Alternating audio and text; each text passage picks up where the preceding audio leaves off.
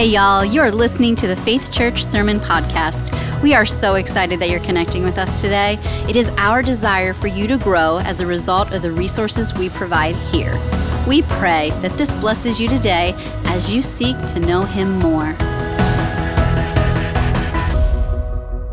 Well, howdy, Faith Church. Great to see you all. If you're joining us online, you're here on campus. If you're new, if you're old, we're grateful to be together, worship God together. If you participated last week with us for the Vision Sunday, super grateful for your vote. That is your voice, and excited for some things that are happening in the days ahead. If you missed that, I encourage you to watch that sermon last week because it gives you some updates that are important for our church family.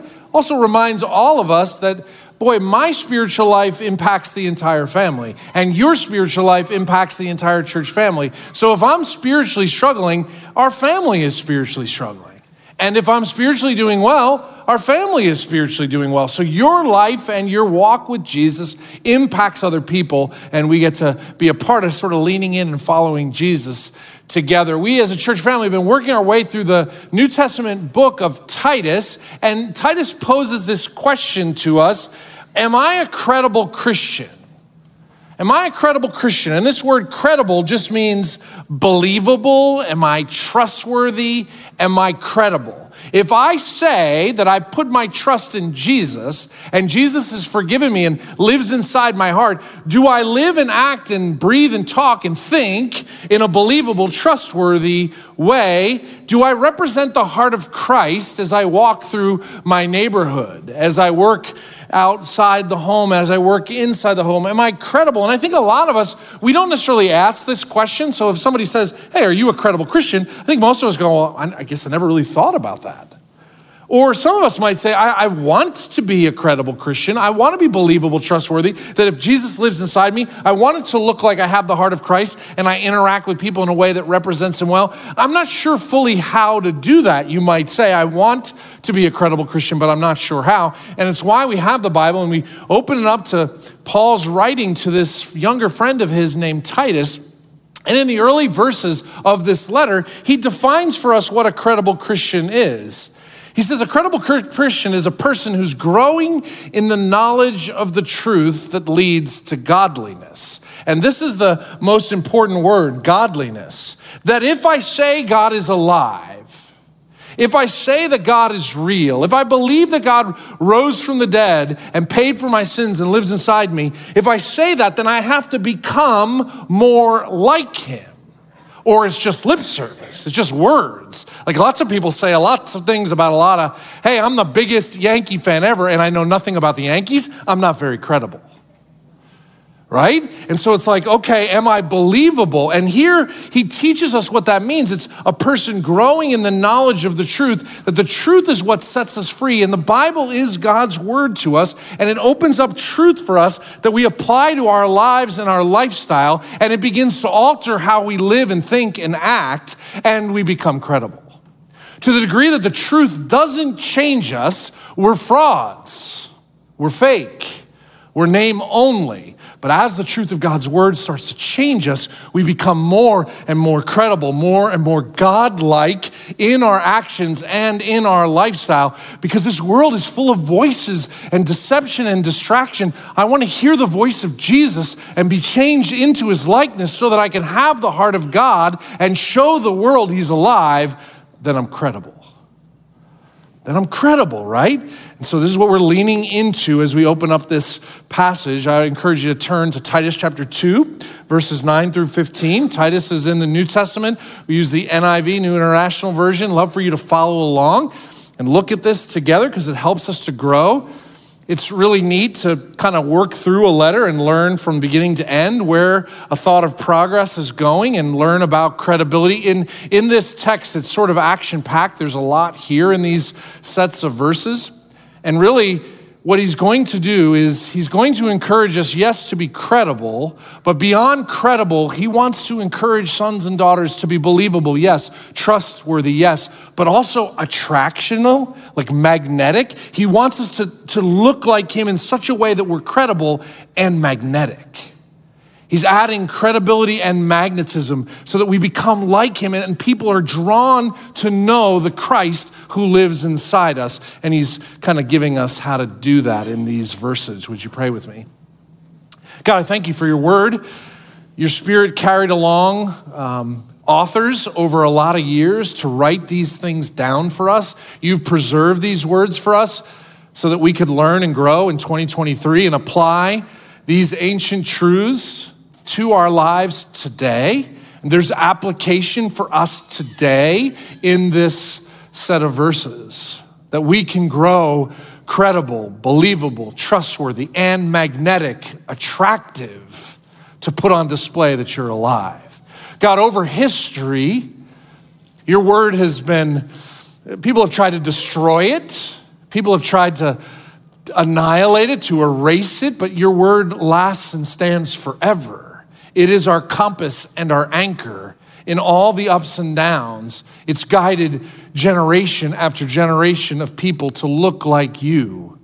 And so would you use it to change me and my friends listening today, that we would become more like you, remove every distraction and help us to hear your heart and transform us into sons and daughters that look like you. We pray this in Christ's name, amen. So Paul has addressed in this letter up to this point, he's addressed leaders and he's addressed false teachers. He's addressed older Christians and younger Christians.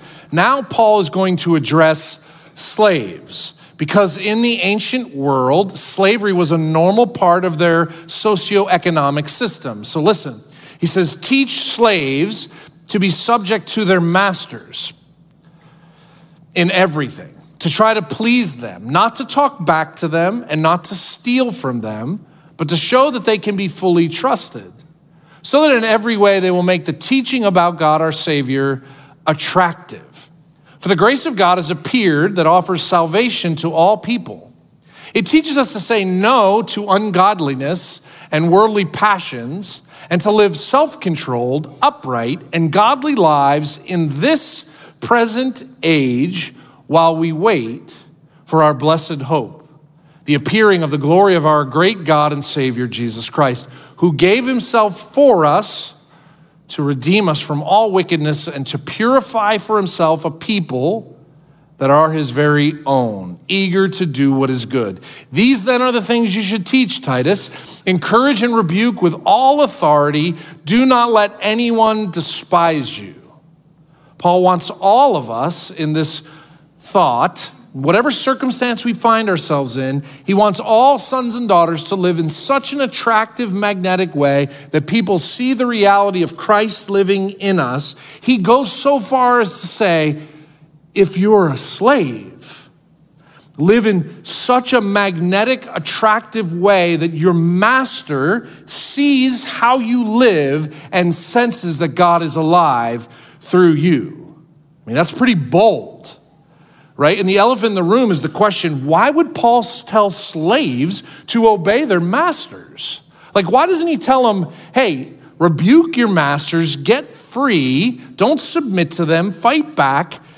Does the Bible condone slavery, support slavery? Because if it does, I'm not joining the Jesus Club.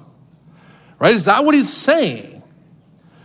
And I'm going to tackle the question of slavery in just a moment, so hang with me. Before I do that, I want to look closely at verses 11 through 14 because it sets the stage for why he's talking about what he says and helps us to unlock and see this entire book. And here's sort of the premise of 11 through 14. What condition do you find yourself in today? What condition do you and your friends and family and neighbors, like who are you and what are you like? Here's the answer. You're a train wreck. You're an absolute mess. You're a pig with lipstick on, right? Like, let's keep going with analogies. We are all so stinking messed up. I know it, you know it, we all know it. We're train wrecks. We're all filled with guilt. We're all full of shame. We're all full of gossip. We're all full of slander. We're all full of deceit. We're all full of fear and anxiety. This is the condition of the human race. Yes, we have some good moments when we come to church. We look kind of good. We do some maybe good things, but we feel our brokenness. We feel it in our own lives and we feel it in the lives around us. We know this to be true.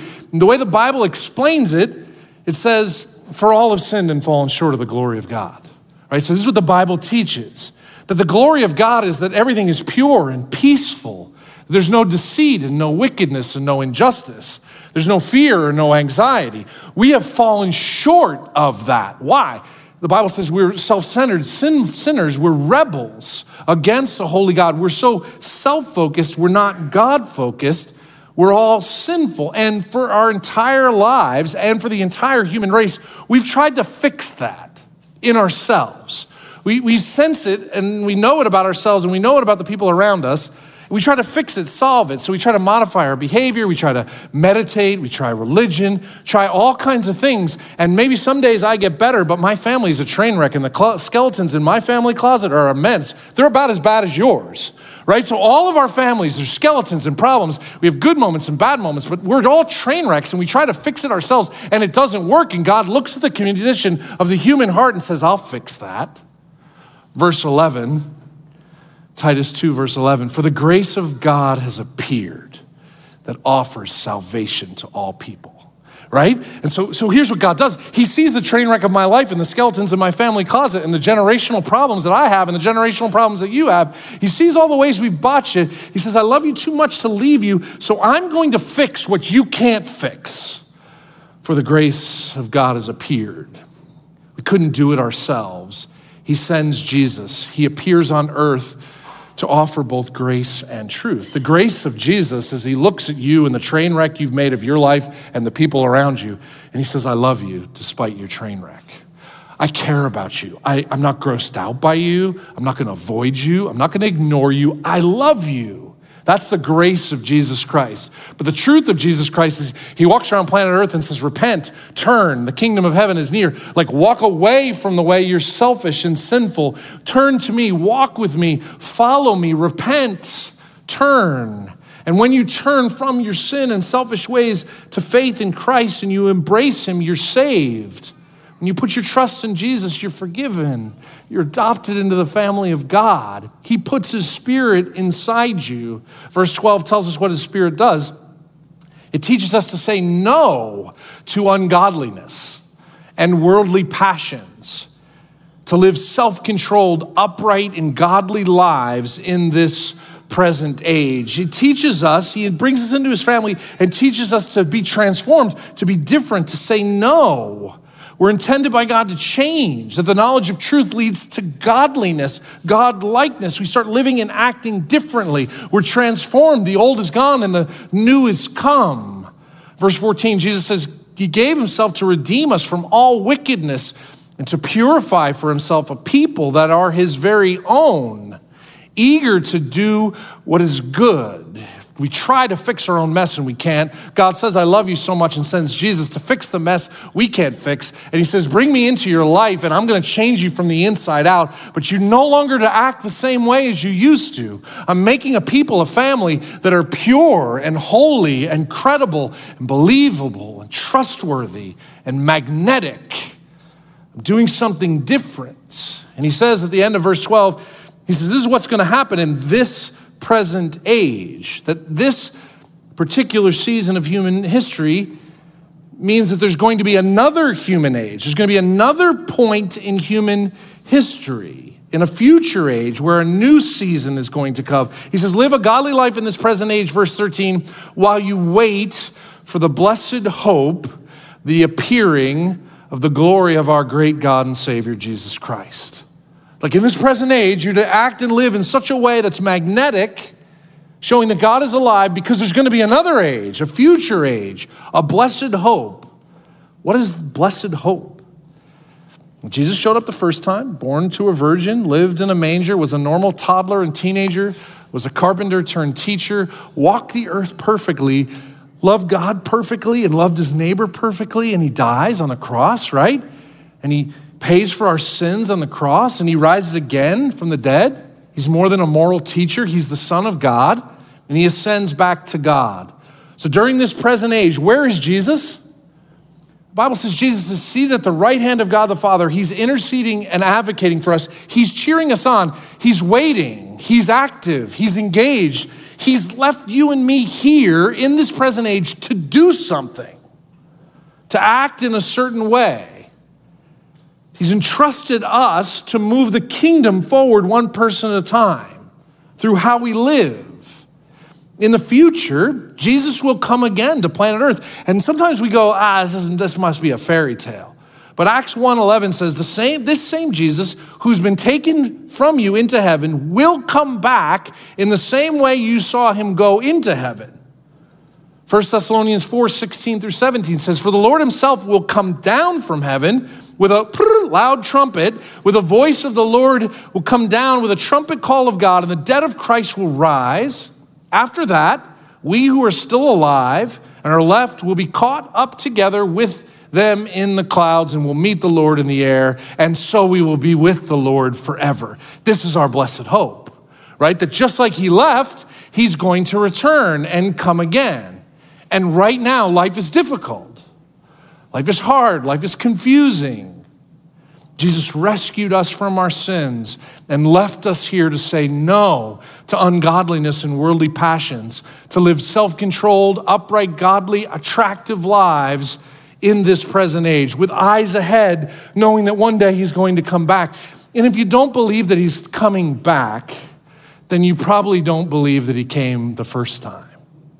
If he isn't going to come back, then what's the point, right? And so as we wait for Jesus' return, credible Christians start to magnetize others to God. We have work to do to advance his kingdom, to become credible, believable, to love and serve in such a magnetic way that people see that Jesus is alive inside of you and me as you work on mortgages and landscape, and as you teach and you're a stay-at-home dad, as you live and act, and people see Jesus inside of you. Our blessed hope is he's going to return one day and make everything right and new, and that reality is intended to change everything. It's like if he came once to forgive me and adopt me and save me, he's going to come again to fix all that's right or wrong in this world. And he left me here for this season to do something, to be credible and magnetic, to show the love and grace of Jesus to others that they might come to know Christ. And it's in this context that Paul writes about slaves in verse 9.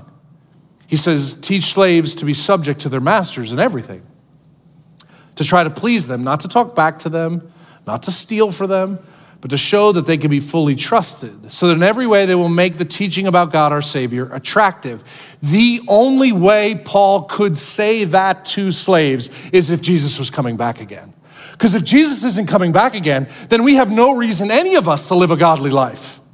We might as well do whatever the heck we want, because what's the point? But if he is going to return, and he does live inside my heart, if he's changed everything for me, I am his now. I belong to him, and I am here for him.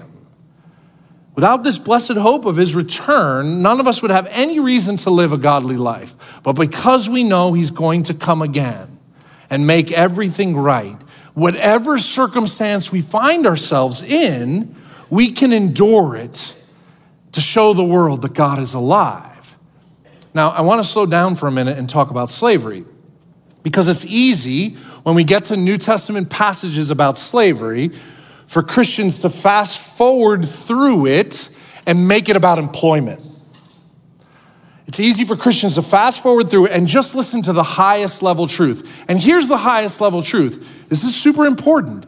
The highest level truth is whatever circumstance you find yourself in, whatever circumstance you find yourself in, God loves you, he died for you, he forgives you of your sins when you put your trust in him, and he's going to come again and make everything right and new. At the highest level, that is true, and it's important.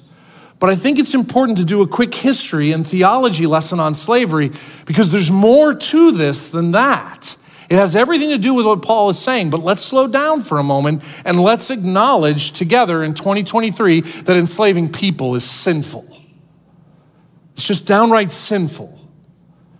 That the Old Testament law describes sin, the sin of slavery, this way in Exodus 21:16. Anyone who kidnaps, literally steals someone, is to be put to death, whether this victim has been sold or is still in the kidnapper's possession. This is God showing a sinful humanity that your trading of people, slaving people, is unholy, unrighteous, and you should pay with your life for doing that. It's God's holy justice. He says, hey, put that person to death. Paul describes slave traders as sinful lawbreakers in 1 Timothy 1:9. He says, we also know that the law is made not for the righteous, but for lawbreakers, rebels. And listen to the kinds of people he puts into the category of lawbreakers, rebels: ungodly, sinful, unholy, and irreligious. Those who kill their fathers and mothers, for murderers, for sexually immoral, for those practicing homosexuality, for slave traders and liars and perjurers. He's saying slave traders are irreligious, they are immoral, ungodly, sinful, rebel lawbreakers against God. So whenever the Bible talks about slavery, it's against this backdrop that enslaving people is sinful. It is not God-honoring. It's why when the Jewish people were in slavery for 400 years, what does God do? He sends Moses to rescue them. It's why when the sinful human race for entire humanity has been entrapped in slavery to sin, what does God do? He sends Jesus to free us from our slavery to sin. Slavery is a sin, God despises it, and he rescues those who are enslaved. Yet throughout human history, people have enslaved others. So when the Bible talks about slavery, it is not condoning slavery, it's acknowledging a sinful practice. And one day it will be made right by Jesus. And it's in light of this that God makes these commands throughout the Old and New Testament. He says in Exodus 21:2, if you buy a Hebrew servant, he is to serve you for 6 years. But in the 7th year, he shall go free without paying anything. There's sinful conditions in the Old Testament where people are enslaving others. He says, but don't enslave them for life. They're not your property. They're humans created in the image of God. It's in a sinful world, slavery happens, but don't perpetuate it, he's saying. In the New Testament is written in the Greco-Roman world. In the Roman world, when Romans would come through and conquer places, they would annihilate everyone, and whoever they didn't annihilate, they would enslave, right? And so this is normal in the New Testament writers to intend to teach slaves and slave masters how to interact in this sinful, unjust system. So we read in Colossians 3:22, slaves, obey your masters in everything, and do it not only when their eye is on you to curry their favor, but with sincerity of heart and reverence for the Lord. Chapter 4, verse 1, masters, provide your slaves with what is right and fair, because you know that you also have a master in heaven. So the Old Testament and New Testament of the Bible is teaching that slavery is a sin. It's acknowledging this sinful practice in this sinful fallen world, that Jesus is going to return and make all things right and new. And as we wait for that to happen, he's trying to redeem things. Here's how you should live. Here's how you should act in the midst of this injustice. Here's what you should do when the system is broken. Here's how you should live in the family of God. And I want to take this one step further, and I want you to be patient with me for a moment. Please don't stereotype me. I'm not woke, I'm not liberal, or whatever way you want to push me into a corner. Don't do it. Listen for a moment. All of slavery is sinful, it's evil, it's violent, it's against what God wants for the human race. But in the 15th through 18th century in the Americas, what Western Europeans and Americans did to Native Americans and Africans is the epitome of vile and evil. It's called chattel slavery. This is history. This isn't my opinion. This is history. Chattel slavery. It's the enslaving and owning of human beings and their offspring as property.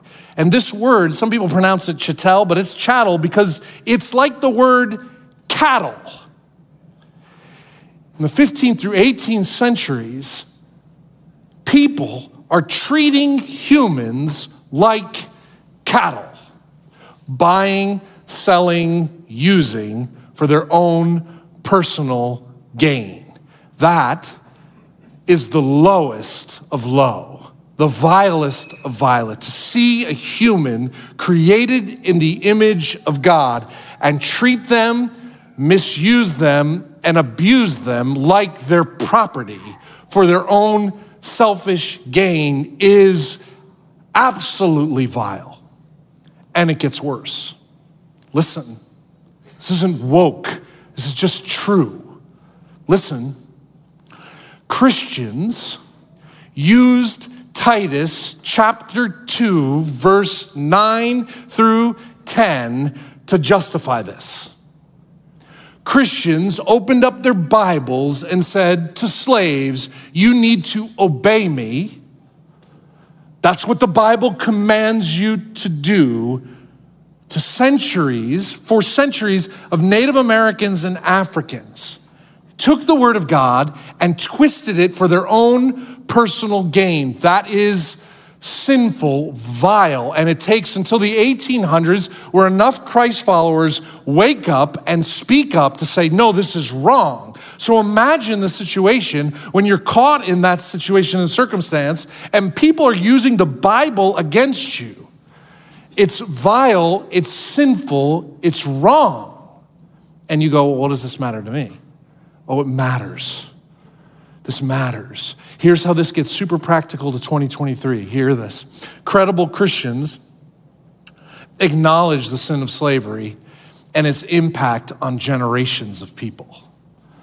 If you want to be believable and credible, here's how I'll explain it. Probably mostly to people that look like me. Here's how I'll explain it. The Holocaust was an atrocity. Millions of Jewish people were annihilated, right? Sinful. Christians were using their Bible to do that. It's terrible, right? This is wrong.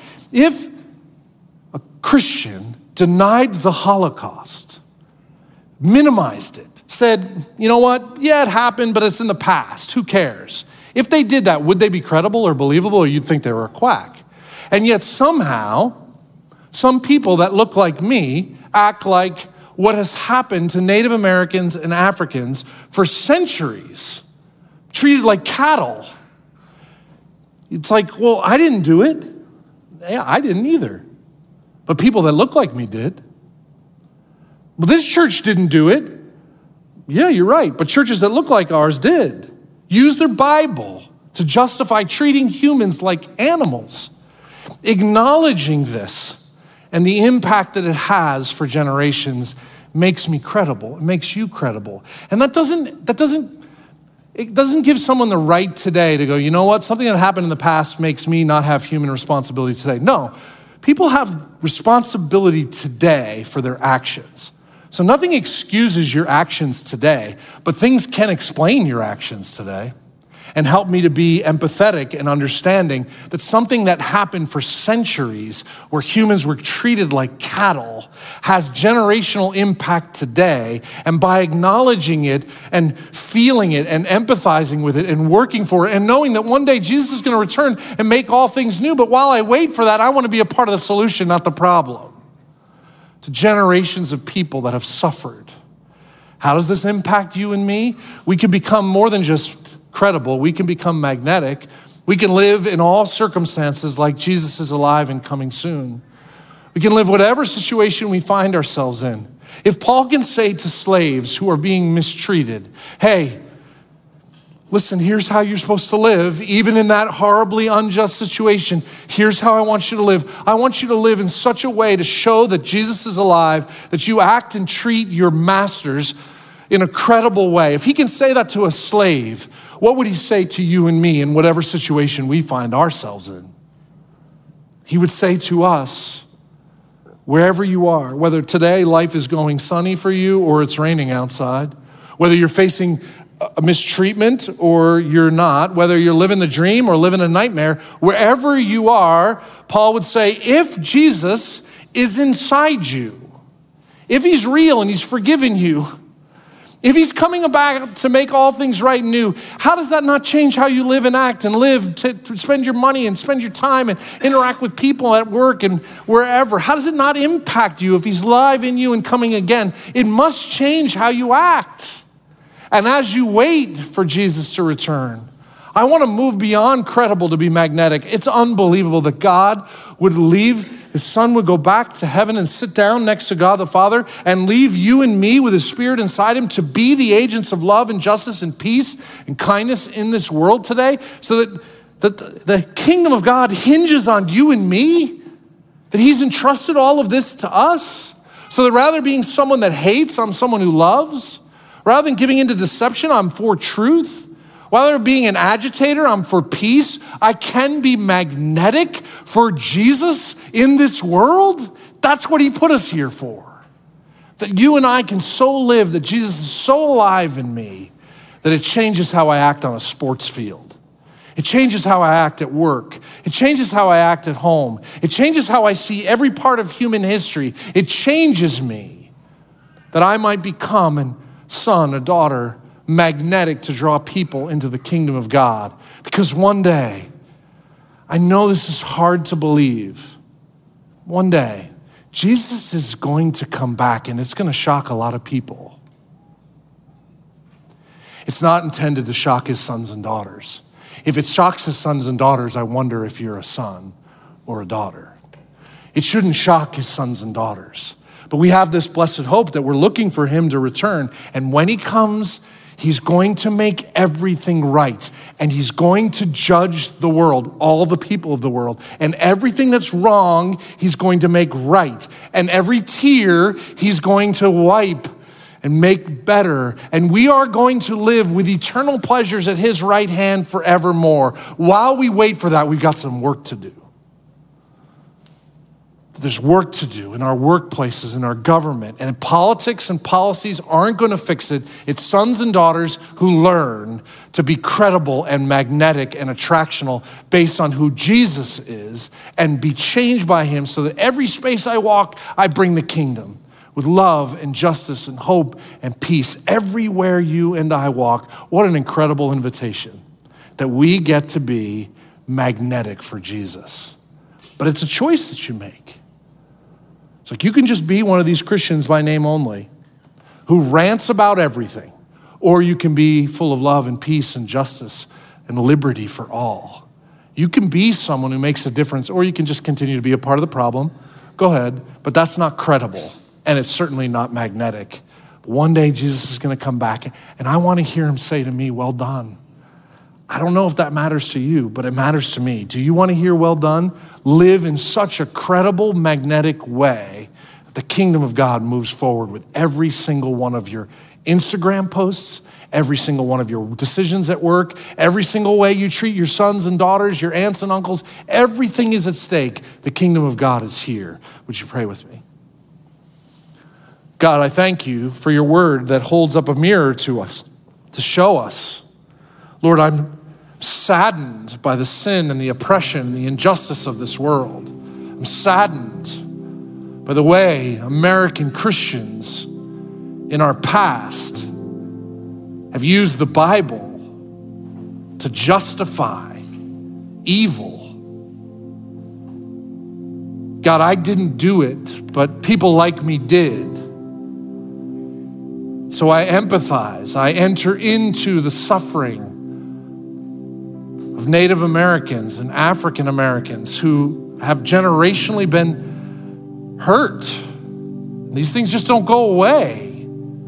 All of us. The Bible teaches that the sin of Adam impacts all of us, that generationally sin has come down the line. And so all of us, we might have had an alcoholic grandfather or great-grandfather, and that gives us really difficult problems today. Because generationally, sin doesn't just impact me, it impacts those who go before me and those who come after me. So, God, I sympathize and empathize and enter into and acknowledge the injustice that's taken place. God, I want to be, and I know my friends in this room and who are listening want to be credible, magnetic Christians who live in such a way that you're returning and that you're alive now. So that changes how we live and how we breathe and how we think and how we spend our money right now. So help us. Your Spirit will guide us to say no to ungodliness and worldly pleasures. Say yes to justice and liberty for all. To be a part of the problem is not our desire, but to be a part of the solution is our hope. Would you guide us, please, and help us in every way? In Jesus' name, amen.